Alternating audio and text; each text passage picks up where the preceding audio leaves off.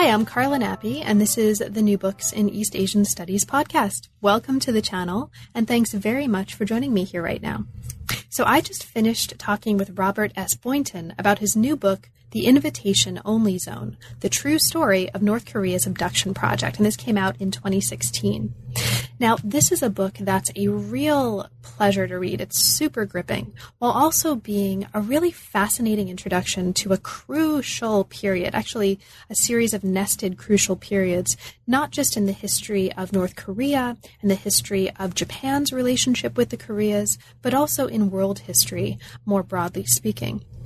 So you'll hear us talking about this in a moment, but basically what the book does is it takes us through a kind of long history from the late 19th century through the 21st century of engagements between positive, negative, neither, both, between Japan and Korea in its various forms around the notions of identity and race and ethnicity and selfhood and citizenship. And you'll see intertwined histories of Japan's colonial project, the relationship between Japan and Korea on various different levels and in various different ways, with the stories of the abductions or the repatriations or the defections or any number of other ways of getting from not North Korea to North Korea on the part of a number of really fascinating people. You're going to hear about, along the way, Japan's Indiana Jones. You're going to hear about a super badass sushi chef. You're going to hear about a number of fascinating figures, and we get into some of their stories very briefly, but if you get your hands on a copy of the book, and I really recommend that you do so if you like a really well-written story on top of just a really fascinating story, you'll read much more about them and others. So I will leave it there and leave you to it. I really appreciated Robert making the time. Again, it's a fascinating book. It's a great read, and this is a book that I would strongly consider assigning in all kinds of different classes. And I may actually think about this if I'm teaching modern East Asia or transnational history in the future. I can imagine undergrads really just kind of super getting into this, in part because it's just, like I said, a really interesting read. Okay, so I'll stop there and I'll leave you to it. As ever, thank you so much for your support of the channel, for listening, and for being here with me today. I hope you enjoy, and I will leave it at that. I'm here today to talk with Robert Boynton about his new book, The Invitation Only Zone. Welcome to New Books in East Asian Studies, Robert, and thanks not just for writing a really timely and really fascinating and really engagingly written study, but also for taking time away from your work to talk with me about it today. Welcome to the podcast. Thank you very much for having me. So let's start at the beginning, but let's start at the beginning by starting at the end. Now, the full title of the book is The Invitation Only Zone, The True Story of North Korea's Abduction Project. And in the epilogue of the book, you talk a little bit about the genesis of the project, sort of what brought you to this particular project in this particular way. You mention seeing a photograph in the New York Times in October of 2002. Now, this photograph was of two middle-aged Japanese couples and a single woman descending from a plane at Tokyo's Haneda Airport.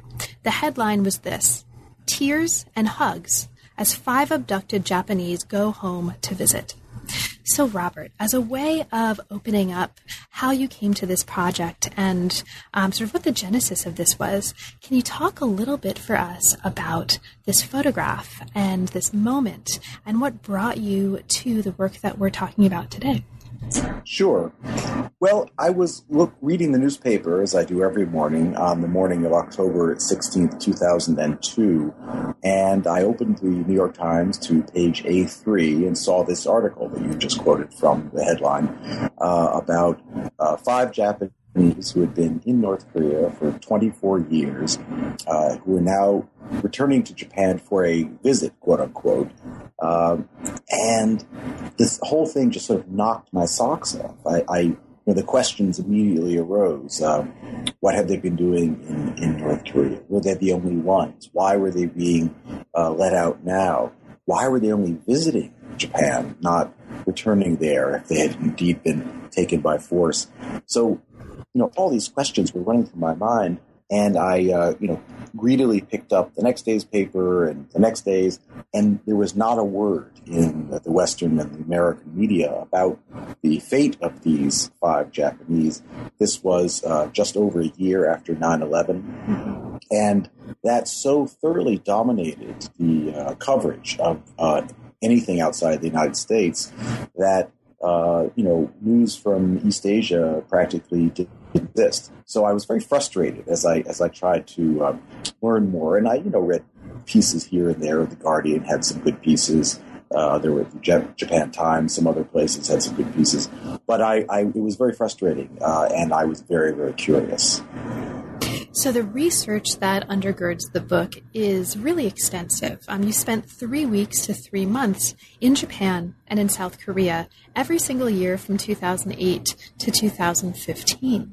Now, again, at the end of the book, you talk about having written about race and ethnicity in the American context and the kinds of projects that were bringing you to Japan and to South Korea initially in the first place. But this is a lot of work that really kind of metamorphosed, it seems, into what we have today. So can you talk a little bit about that part of it, sort of how in the course of your movement from an initial engagement with Japan and South Korea all the way through this extensive fieldwork there, did the project in this form develop from its initial kind of inklings to what we have here? Well, as I said, I first learned of the story in 2002, and I followed it for the next several years on and off. Journalists often collect string on stories they're interested in, and then in hoping to use it later on. So I did that. To go to Japan in 2008 from the Japan Society. And as part of the fellowship, I had to propose several stories to report and look into during the months I was in Japan. And one of them was the abductions, which, as I said, had been sort of stewing in my mind for a long time. One of the other stories was I wanted to look at Japan's largest ethnic minority, which is the Korean ethnic minority known as Zainichi in Japan. And the reason was that Japan is suffering from a very low birth rate and has a very restrictive immigration policy. And clearly, something, unless Japan is willing to depopulate itself as thoroughly as it seems to be, something has to give. And I was, curious, what would multiculturalism look like in a Japanese context? And my test case was looking at Zainichi and how the 600 to 800,000 Zainichi long-term residents of Japan had fared there as sort of a test case for that. And simultaneously, I was also doing reporting on the abductions, and I was lucky enough to meet some of the abductees and start talking to experts. And the strangest thing happened, which is that the two stories, the story of the abductions and the story of the Zainichi and how they were faring, started intersecting with each other. And I would have people I'd be doing an interview about the abductions, and they would start talking about the Zainichi minority and possible role they had played or hadn't played in the abductions. And I'd be doing an interview about the Zainichi situation, and the abductions would come up in those things. So I saw that there was a connection that was sort of being played out in front of me between the two. And the connection that I was interested in, particularly with the ethnic story, the Zainichi story, really was based on and came out of my interest in race and ethnicity in the American context. In the 90s and aughts, I wrote a lot of pieces for the New Yorker, for the Atlantic Monthly, and elsewhere about Black intellectuals and the sort of discourse about race and ethnicity that was playing itself out in the United States, and looked at people like Ralph Ellison, Albert Murray, other writers who had, I think, very interesting provocative ways to describe the African-American experience and the role that it had played in the forming of American identity, which I thought was very suggestive and very helpful. And I began to see ways in which this debate resonated in Japan, the way that for all of the discrimination that Zainichi suffered in Japan, Zainichi played an incredibly vital role in the entertainment industry, in sports, in all sorts of aspects of Japanese life. There had also been this very pronounced Korean wave going on in the 90s and in the 2000s, where Korean culture was very much in vogue in Japan. There were all these stories about housewives learning Korean in order to watch their favorite soap operas. And I really began to sort of see how the role that Zainichi played in this larger Japanese society was in some ways parallel to the role that African Americans had played in American society. And that's part of what really got me going about this subject. Realizing that I could write a book that was an exploration, the first English language exploration of the abductions, but also would be grounded in something a little deeper, grounded in something that I felt like other people who were writing much more from a Japan studies or Korean studies perspective weren't really looking for. Right. Now, you described the book as an act of extreme journalism. Can you talk a little bit about that? Well, I compared what I was doing to what, say rock climbers will do sometimes. The rock climbers will sometimes leave behind their ropes and climb a rock face without them as a sort of act of extreme rock climbing.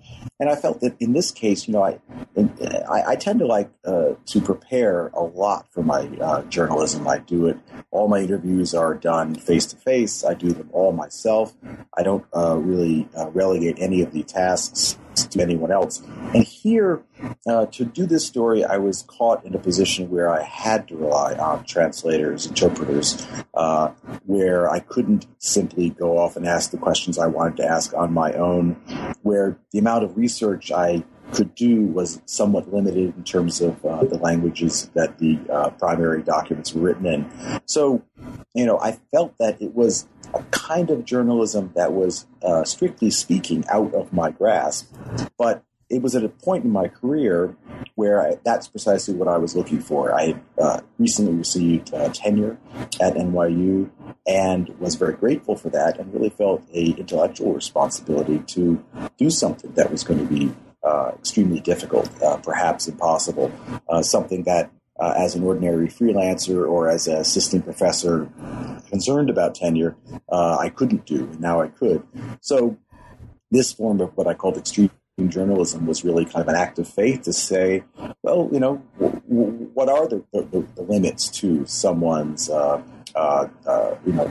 ambition, and can the form of journalism that I teach and practice, could it reveal something about this part of the world and this extraordinary episode?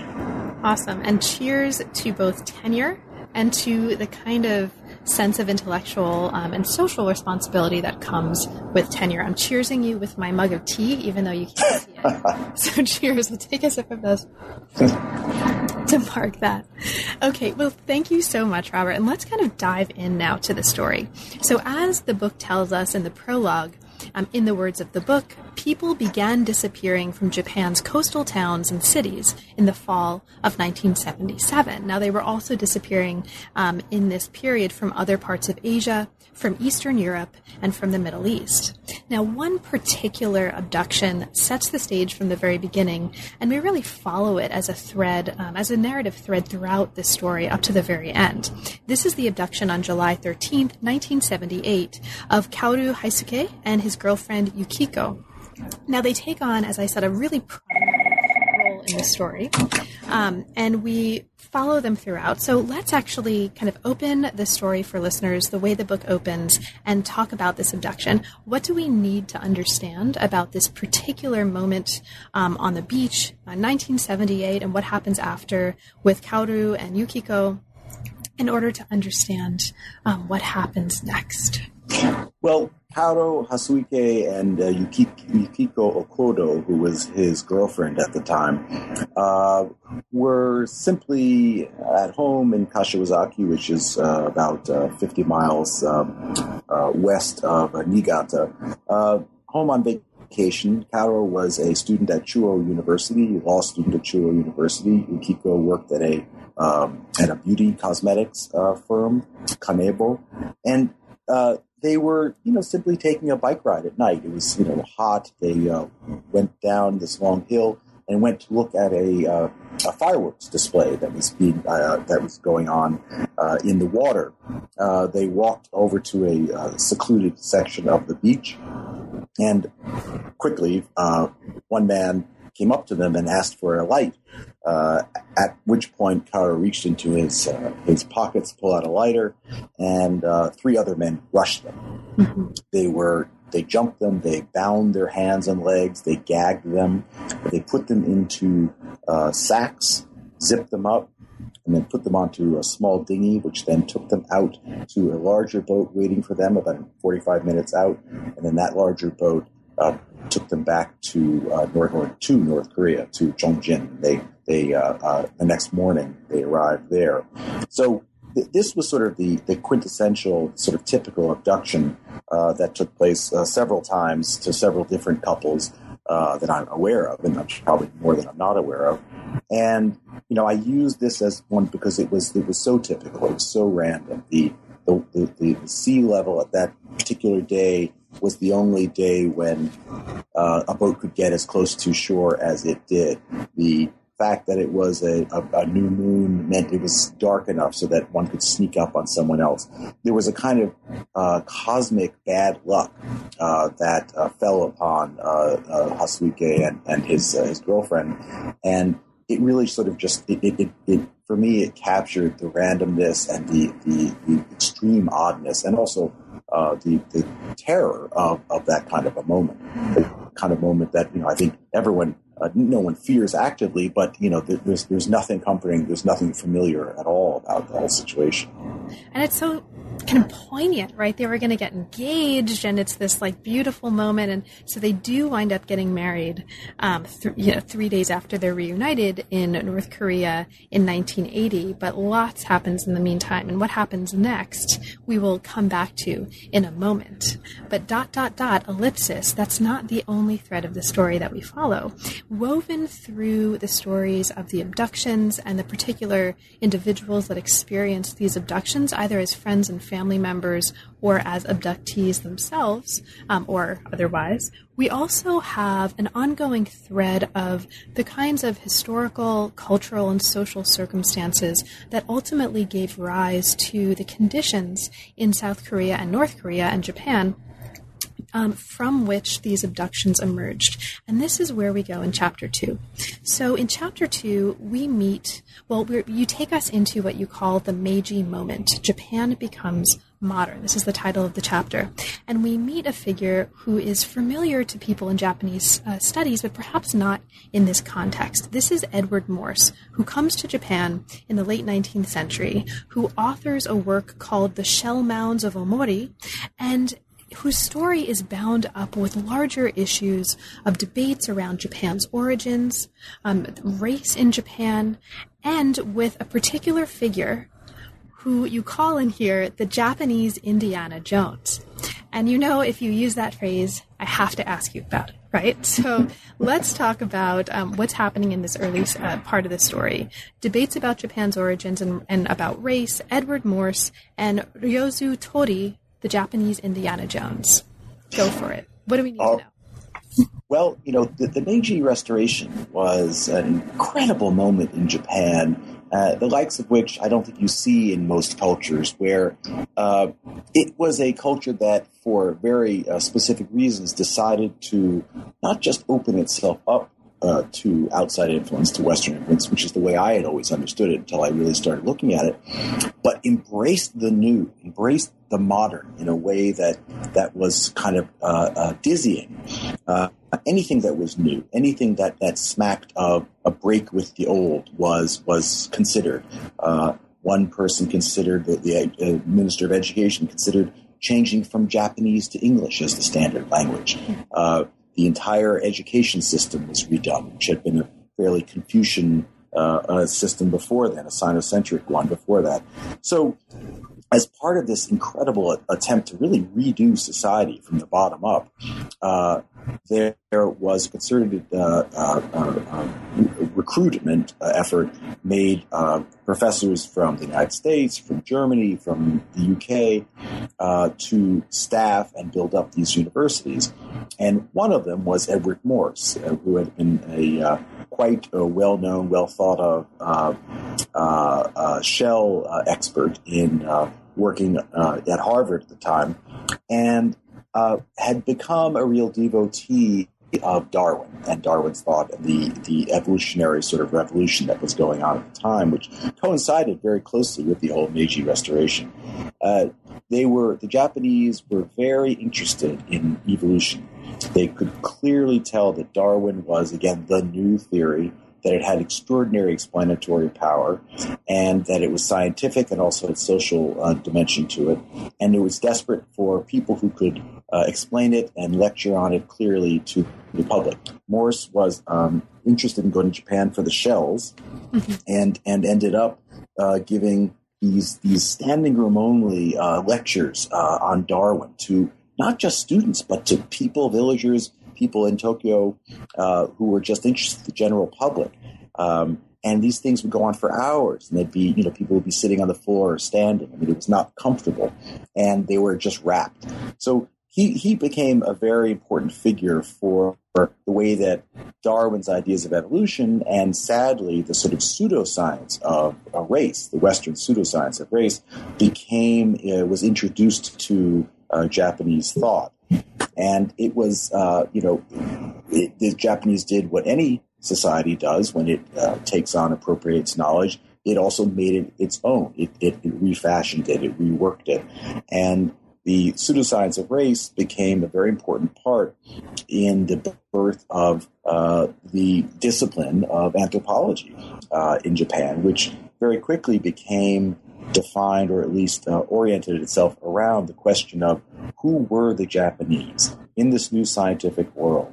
If you left behind the various creation myths that the Japanese had used to narrate their national identity, and you now took on this new scientific regimen, who were the Japanese? What had come before that? I mean, the whole idea of prehistory and the idea that when the history of a people could be uncovered through archaeology and through that kind of evidence. Those were ideas that were animated by the ideas of evolution. So the Japanese very quickly started studying this, and a number of the people who studied it were students of Morse. A man named Tsuboi Shogoru was one of them, and the other one was, as the person you mentioned, Torii Ryozo. Yeah, that's right. So Torii Ryozo was this incredible figure, this young man who was quit school because he was bored. I think in 5th grade, was largely an autodidact. His parents were quite wealthy. They bought him one of the very first English Japanese dictionaries.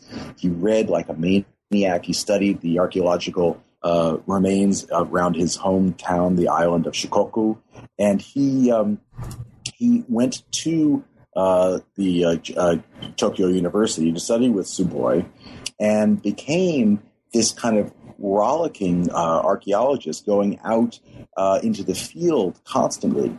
And one of the reasons he went out into the field was that Tsuboi started the first journal of anthropology in Japan. And one of the things that he insisted on was he wanted to have the anthropologists and the archaeologists who wrote for his journal, he did not want sort of armchair intellectuals. He wanted people who actually went out into the field and gathered new evidence. He had in mind a very principled notion of what the scientist does.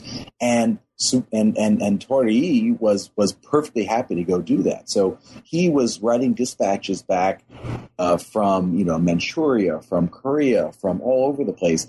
They were being translated.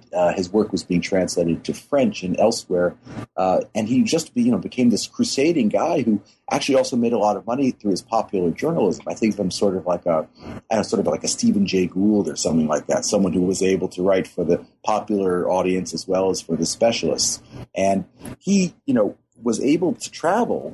This was coincided with the early years of Japanese colonialism. So he was able to travel oftentimes with or just after the army had pacified or annexed an area. So in Manchukuo or in other parts of China and Korea, he would often arrive just after or with the military, and his studies of these groups were very good anthropology. Although he was a little bit in love with doing things like measuring head size, which was sort of the rage at the time, but he did very good precise work, but much of that work, in addition, was used by the Japanese colonial authorities both to understand and pacify the local people. And though I think his work was intellectually honest and ingenuous, there were some very disingenuous uses to which it was put.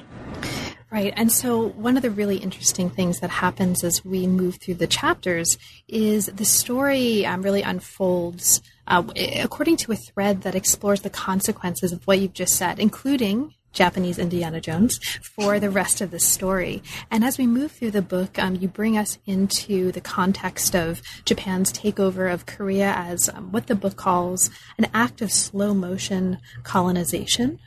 You mention here in chapter 4 that by the end of World War II, 4 million Koreans were living outside of their homeland. And we need to understand this, and we need to understand the broader context of the kind of guerrilla campaigns that emerge alongside this by Kim Il-sung and the way he fashions himself in a role akin to the Japanese emperor. There's lots of historical context that we're going to be getting that's going to inform how we understand these abductions. So we'll get back to that in a moment, but let's ping pong back, another ellipsis, to Kaoru and his girlfriend Yukiko. All right, so they're reunited in North Korea. They're married, and they live in what's called an invitation-only zone.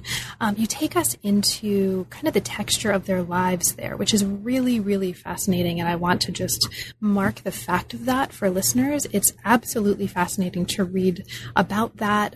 You tell us about Kaoru making golf balls using glued-together cotton swabs. There's just all kinds of things about their quotidian life that's really fascinating.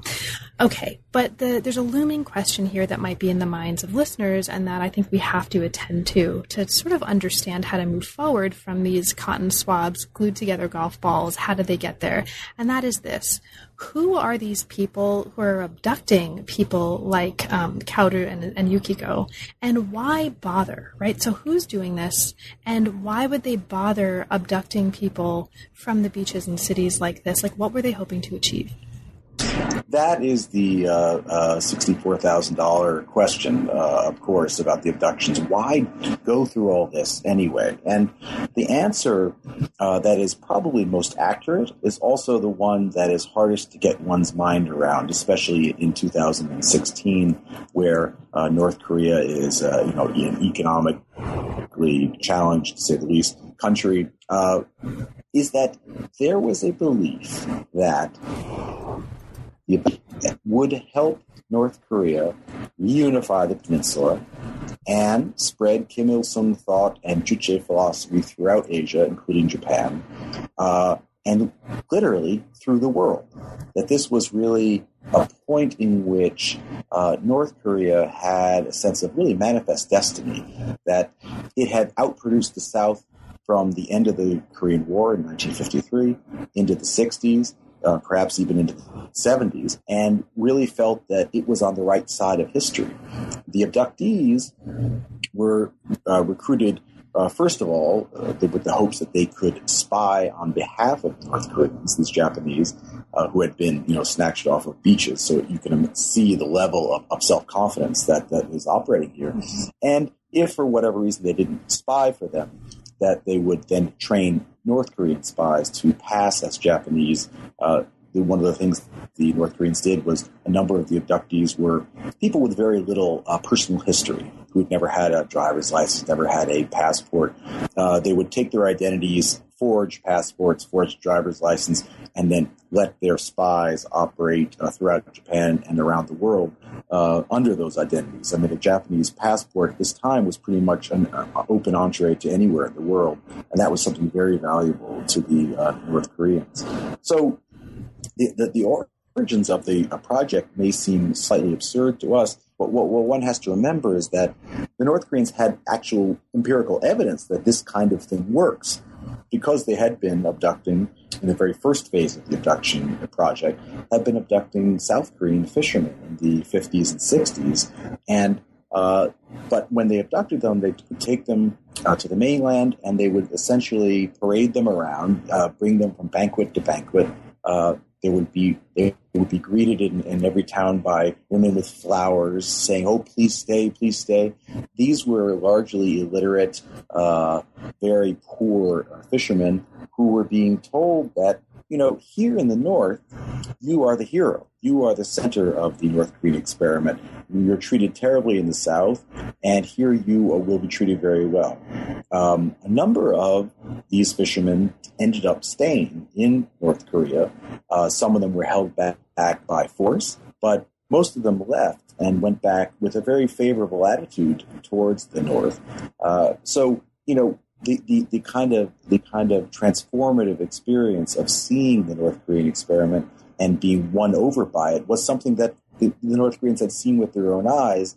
It was perhaps, after the past due date by 1977, but of course you don't know that at the time. You still have the hubris, you still have the optimism of a decade before, and this was largely the atmosphere in which the abductions took place. Mm-hmm. So I'm not sure, but I would imagine when you give interviews about this book, everyone asks you to talk about Kim Jong-il's abduction of the South Korean Orson Welles, the film director, mm-hmm. and his ex-wife, the Elizabeth Taylor of South Korea. So this is going to be the interview where I don't ask you to talk about that. Instead, what I'd like you to talk about is a figure that you raise in the context of the discussion in Chapter 6, as we sort of move through this story, of how to understand this abduction as a kind of statecraft. And you introduce us to this super badass sushi chef. This is how I think about him, Kenji Fujimoto. Now, Kenji Fujimoto takes us into his experience working with and working for Kim, in which, and I'm going to quote this because there's no way I can rephrase this in a way that's going to remotely touch this quote, in which, at banquets, Kim, quote, insisted the sashimi be so fresh that the mouth of the fish was still moving. When drunk, he would command his guests to strip and dance nude. Okay, so let's talk about this sushi chef. Who is he? Can you talk about your experience here, and what significance does he have, and does this relationship with Kim have to the story? Well, Kenji Fujimoto, which is a pseudonym, was a Japanese sushi chef who answered essentially a wanted posting for a job in the early 1970s for a restaurant which he then found was in Pyongyang. It was a restaurant that the wages were far greater than he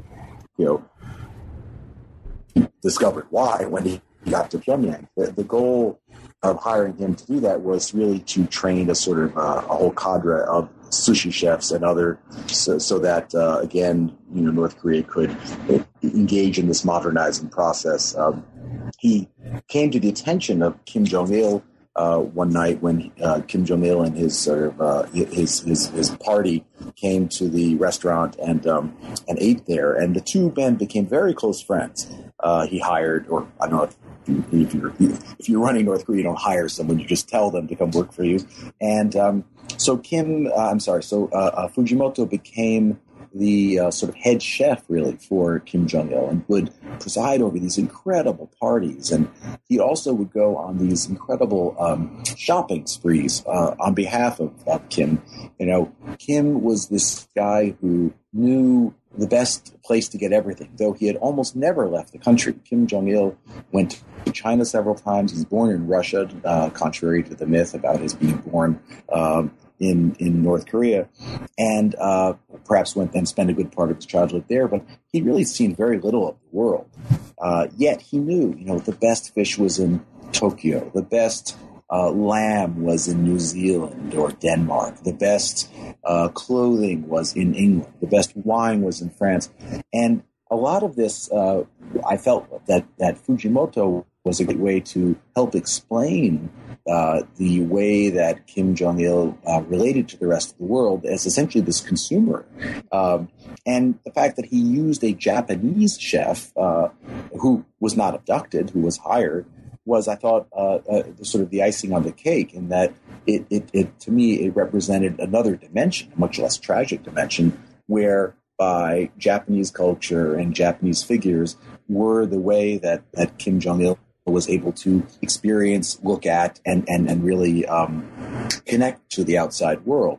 So the two of them became sort of bros together, and they would water ski together and do all these sorts of things. In fact, Fujimoto, when I interviewed him, I've been interviewed him a few times. I interviewed him, I think, in 2008. Was the first person I ever heard mention Kim Jong-un. He said Kim Jong-un is going to be the next leader of North Korea. This is long before Kim Jong-il died in 2012. So he actually has a lot of insider knowledge. He's become this sort of talking head about North Korea and about the Kims in particular. And I've talked to people in the intelligence service, both in Japan and at the CIA, who have vetted him and found that his information was extremely reliable.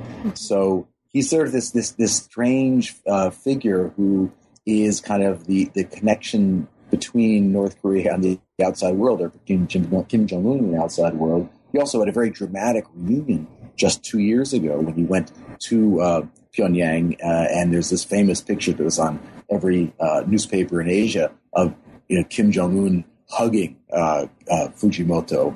So he was this, and he comes off as this kind of gangster. He wears shades. He's got his headband on. He's sort of in disguise, but it's this crazy look that basically screaming, "Hey, I'm in disguise." It's nothing. There's nothing low key about it. It's everything he does is very calculated. He's the tough guy. In fact, during one of the interviews I was conducting with him, some guy who was clearly either connected to the Yakuza or was trying to make me think he was connected to the Yakuza came over and, introduced himself and, offered to introduce me to politicians and all these sorts of things. And then it ended up paying our bill, actually, by the end. So it was a very surreal trip into a different part of the world, interviewing Fujimoto. So you mentioned a little bit before that the book is not just about abductees, and it's not just abductees who are going back to North Korea, but it's also people who went there voluntarily or sort of voluntarily. And the rest of the book, as we move through the chapters, chapter 9 and thereafter, you take us into different contexts in which this was happening. And I just want to kind of mention this as we kind of open this up. So in the mid-1950s, Kim Il-sung invited Japan's Koreans to move to North Korea. And you take us into a kind of the project to repatriate Koreans from Japan in 1959. Now, early in the 1960s, and this becomes really interesting, the repatriated Koreans, or some of them, begin to send secret messages back home, telling the rest of their families not to come because the conditions were so bad. And there are these images of notes on the backs of stamps. There are notes that you describe written in code. Okay, so this takes us into, so some of these Koreans in 1959 departed from Niigata, and you take us into your own experience later in the book in chapter 11, traveling to Niigata, and you describe this as a city psychologically divided into abduction land and repatriationville to investigate the disappearance of a young girl who was abducted while walking home from badminton practice in 1977. This is Megumi Yokota. Okay, so can you open up the story of Megumi Yokota for us? What do we need to know to understand what you think is the kind of core significance of this particular case to the larger story that the book is telling? Megumi Yokota was this 13-year-old girl who was abducted from her hometown of Niigata, say 800 feet from her front door, one evening after badminton practice on her way home with some friends. She has become something akin to the patron saint of the abduction activist movement in Japan. This, cute, sweet, innocent little girl whose life is forever altered and obviously destroyed through this chance encounter with these North Korean spies. It's not clear why she was abducted. they weren't typically going after children. The thought is that they misunderstood or misperceived her, thought she was an adult or something like that, or were abducting someone else and she saw and then had to be taken as a witness. No one really knows. But she became a very important figure. But for many of the people who became activists and really energized by this issue in the 80s and 90s and 2000, many of them were really driven by their empathy for Megumi Yokota, and her parents became a very important driving force in the eventual association of families and others who were trying to bring this issue to light in Japan. So it's unclear exactly what happened to her. The North Koreans claim that she committed suicide in her, I think, her 30s, and there was a big controversy about whether her remains were actually the remains the North Koreans gave the Japanese were actually her remains or not. Sort of difficult to settle. What isn't difficult to settle is that she married a South Korean abductee, a man named Kim Yong-nam, who had been abducted from South Korea when he was about 17 or 18. And they married and had a daughter who is the spitting image of Megumi. And the daughter herself has had a daughter since then. And Mr. and Mrs. Yokota, Megumi's parents, have finally now met with their granddaughter in Mongolia 2 years ago. So, to me, she was really the heart of the movement in the sense that she was the animating figure for so many people.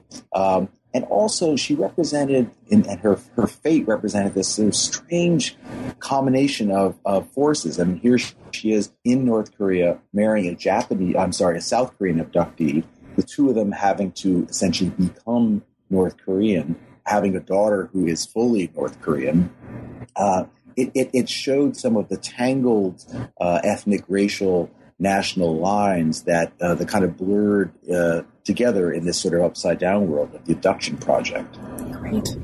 Now, as you kind of move us forward, those lines get tangled even more in really interesting ways. Now, I won't ask you to talk too much about him because we have lots more of the story to get to in the remainder of our hour, but you also bring us into the story of another fascinating figure. This is Sergeant Charles Robert Jenkins. He is really the fixture of Chapter 12, and we see him afterwards, too. Now, he was patrolling in the DMZ, and he actually defected to North Korea in the mid-1960s. And you can see him on YouTube. I checked this out to make sure that I could tell listeners. You can see him on YouTube. He actually becomes featured in a film, or in film and on TV. On TV, he is featured in a 20-episode miniseries, as you tell us about in the book, as Dr. Kelton, head of U.S. Korean War operations in a show called Unsung Heroes. So listeners can actually see him acting. It's amazing to watch this. He thought North Korea was trying to breed a group of abductee children super spies. And so it's actually really interesting to go into kind of the worlds of some of the people who, in this case, left voluntarily and what they thought was going on with these abductions. And we're going to see him later on as well. Okay, so as we move forward and we meet some of these figures, we also meet figures associated with another offshoot of the story, part of the story, that is particularly interesting. This is the Red Army faction. Okay, so you bring us into the context of the Red Army faction, introduce us to the leader, Takamoto Tamiya, and don't just introduce us to the Red Army faction, but also, importantly, to the Red Army faction wives. We have a quote here from Tamiya: "We all must find women. It is our revolutionary mission to do so." Okay, Robert, who are the Red Army faction wives? What do they have to do with the story? And how do we get to this quote from where we were and based on where we're going? Well, the Red Army faction was a Japanese New Left revolutionary group that had a theory of what they called simultaneous worldwide revolution. They came very much out of the 68 riots and protests in Japan that started off as a protest against the American-Japanese Security Treaty. They were a very, very far left group. And I use them because their story, first, it pertains, as I'm going to describe, to the abduction project. But secondly, also, again, you see this mixing of peoples, this back and forth that supposedly never took place during the Cold War, in fact, taking place all the time, whether it was repatriation or abduction or, in this case, hijacking. So they hijack an airplane in 1970. Their original goal was not to go to North Korea, but to go to Cuba, where they wanted to get military training so they could return to Japan and begin this worldwide revolution. They knew that North Korea had good relations with Cuba, and they thought if they could just get the plane to North Korea, then the North Koreans would give them safe passage onto Cuba. Well, Kim Il-sung had other ideas. He saw these largely Tokyo University elite students as a real opportunity for the North. And so he made them stay. He made them permanent guests, really, and indeed 4 of them are still there in North Korea. He put them through all sorts of education, in Juche philosophy, in Korean language. They kept on asking for military training, and he was reluctant to do that, to give them that. He did give them eventually some sort of low-level military training. They lived in another community called the Revolutionary Village, just outside of Pyongyang. And as things went on, what Kim Il-sung realized and what they realized was that their small numbers was not going to make the kind of vanguard first wave of revolutionaries that they needed. So they came up with an idea of recruiting, the word they used, one could say abducting or tricking, Japanese tourists and other students to go to North Korea to marry them. Now, at this time, there was a very healthy admiration for North Korea. Every prefecture in Japan had a Juche study group in 1970.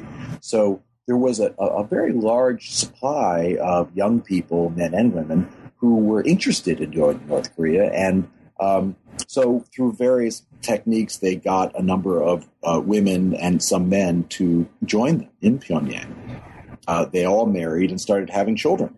And this was, part of this sort of procreation project to create this sort of revolutionary class. Some of the people that they recruited to the North did not go willingly. I've interviewed several people who went willingly and then had trouble leaving, and vice versa. But they created this kind of this sort of small army that was supposed to play a major role in spreading Kim Il-sung's thought throughout the rest of Asia. And Kim called them "my golden eggs." These were the things that were going to play that role and help him spread the word. So they played both an important role in terms of the Japanese role in North Korea, and also it complicates the matter because they were directly and indirectly responsible for a number of the abductions. One of the most famous being Keiko Eremoto, a girl from Osaka who disappeared from London and was never seen again. Right. Now, Kim Il-sung eventually dies in this story, and there's widespread starvation across North Korea. Among the people who are suffering are the children of Kaoru, who we now come back to, and we're going to come back to Kaoru and his family for the rest of the book. Now, in order to understand how we get back to him and how he gets back to Japan and how his children get back to him, we need to look at a moment of negotiations between Japan and North Korea. And you take us into this toward the end of the book. Now, Kim meets with Koizumi in Pyongyang, and they meet in this conversation that gets very, very complicated, okay? And so what I want to know for you, I'm just going to hit this back to you. What for you, and there's a lot we could talk about here in terms of this conversation and its significance. There's a lot that listeners will find in the book, especially in chapter 17 and 18. But for you, what's most kind of interesting and important about the way that conversation played out for us to understand kind of what's going to happen when we come back to Kaoru and his family and his children and the conclusion of this story as we get to the end? Well, the North Korea was in dire straits after the death of Kim Il-sung in 1994. There were a series of crop failures. There was terrible flooding. There have been some very unwise decisions made by Kim about foresting and tiered farming and things like that. It led to a lot of flooding and a lot of destruction, and ultimately to famine. And Kim Jong-il realized that he needed to have an ally of some sort, a rich ally, preferably. This was also the period in 2002 when George W. Bush declared North Korea as part of the axis of evil, Iran and Iraq being the other two parts of the axis of evil. We know what happened, at least to Iraq. And so the North was very nervous, and they had played for years this brilliant form of strategy of cozying up to either the Russians or the Chinese or the Japanese or Americans and playing them off against each other. And this was another chapter in that relationship. So they began negotiations, secret negotiations with the Japanese that went on for quite some time. And the negotiations were aimed at normalization of relations and ties, and the presumed large amount of money that would come with such normalization. South Korea had gained something like $10 billion in aid from Japan in 1965 when it normalized relations, and the North was marking that up with an inflation and wanted that much or more. The sticking point for the Japanese came again and again was the reputed or the alleged abduction of Japanese that had been going around. There had been rumors for a while. This had happened. There was no definite proof until in 1987. There was some indirect proof, but the Japanese knew they had to resolve this before there could be any kind of going ahead. And this was a very difficult point for the North Koreans because every time any Japanese had brought up or had the temerity to bring up the abductions in the previous years, the North would respond in high dudgeon. They would either literally get up and leave meetings which was mentioned, and denials were uniform. So this would require them to do a complete volte-face and admit to something that they had denied. And what's more, the Japanese wanted them to free whatever abductees were still alive. Mm-hmm. So this was not a small thing to do, and it was yet part and parcel of these negotiations. And it was a little unclear. So in 2002, in September 15th, Junichiro Koizumi, Prime Minister of Japan, and his retinue show up in Pyongyang for these negotiations. They're going to sign this thing called the Pyongyang Declaration, which is a whole series of agreements leading towards normalization. And it's clear that Kim Jong-il hasn't really been told that he has to apologize for the abductees. And just before the two of them meet, Kim and Koizumi, one of Koizumi's advisors is given a report that says that the abductees, the North Koreans admitted to taking 13, that 8 of them had died, mm-hmm. and that 5 were alive. And this was very different from what they expected. I think they'd expected them all to be alive and released or something like that. And so Koizumi gets this news immediately before he's supposed to meet with Kim, and is just, shaking with rage practically. And very quickly, maybe half an hour into their conversation, he says, look, I've gotten some very bad news about these abductees. This is really unacceptable. What's going on? And you can tell, or the negotiators I interviewed there could tell that Kim is taken aback. I mean, no one speaks to Kim Jong-il this way, not even the prime minister of Japan. And they take a recess. And finally, Kim comes back and makes something of an apology and an admission of guilt to Koizumi. This was never written down, but it was an oral apology. And that makes it possible, they think, for the two countries to continue on their merry way towards normalization.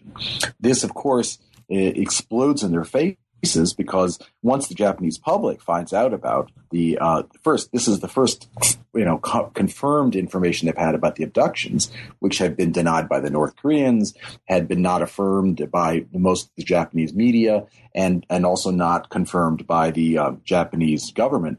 So here, for the very first time, the Japanese public learns that not only had the abductions indeed been going on, as something I compare to, learning that alien abductions had been taking place, despite all the denials. So not only had there been abductions by the Japanese, but it turns out that some people in the government knew about them at the time they were taking place, and certainly in the aftermath of them. So this highly paternalistic state, which sort of, claimed to take care of the Japanese, had in fact not been taking care of the Japanese. So Japanese public went nuts. And for a time, the activists who surrounded the abduction movement, some of the people who led to the disseminating of this information, were really calling the shots in Japanese foreign policy.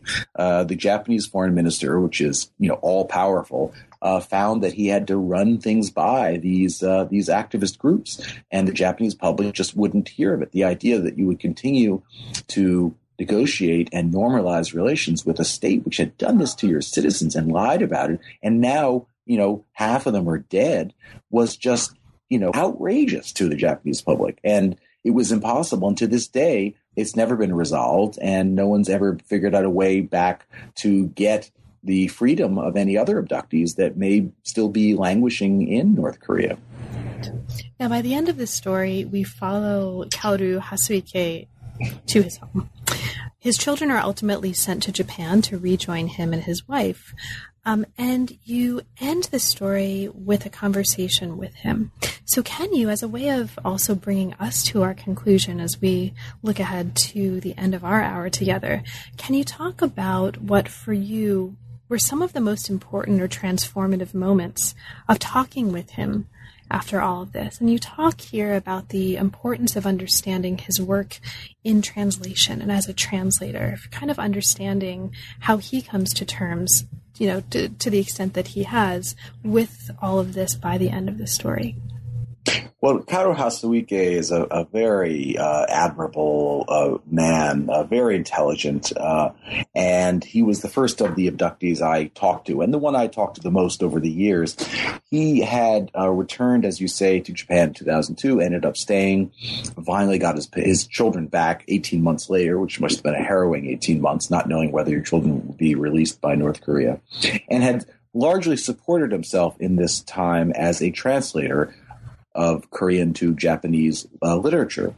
He was very skeptical about the press, didn't like the way the Japanese press had dealt with him and the abductees, also feared that they were putting the abductees who remained in North Korea in jeopardy, and so was very reluctant to talk. I sent him a letter asking for an interview, and I got back a response that said, I'll talk to you on 3 conditions.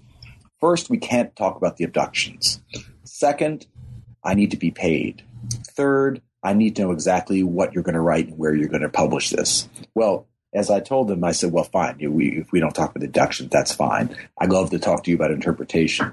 As for payment, I can't pay you. American journalism really forbids that sort of thing. I wish I could, but I just can't. And third, I can't tell you what I'm going to do with this. I'm at the very beginning of this project. I'm still educating myself. So, I'd be lying if I did anything. And he said, okay, fine, come. And so I went up to Niigata with my interpreter, and we spent a full day or close to a full day with him. And the conversation started off and was largely restricted to a discussion, a really philosophical discussion about translation. And I've always been fascinated by translation, both, metaphorically and actually. How do you translate between traditions? How do you translate between groups, much less between languages?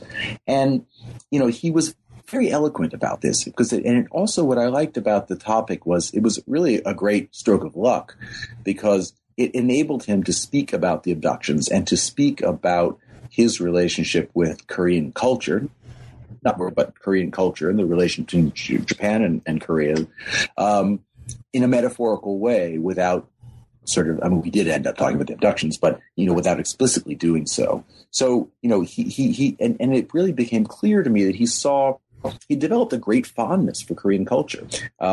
He had developed a great love of Korean people. He met many ordinary Koreans in North Korea over the years who he found were very good people.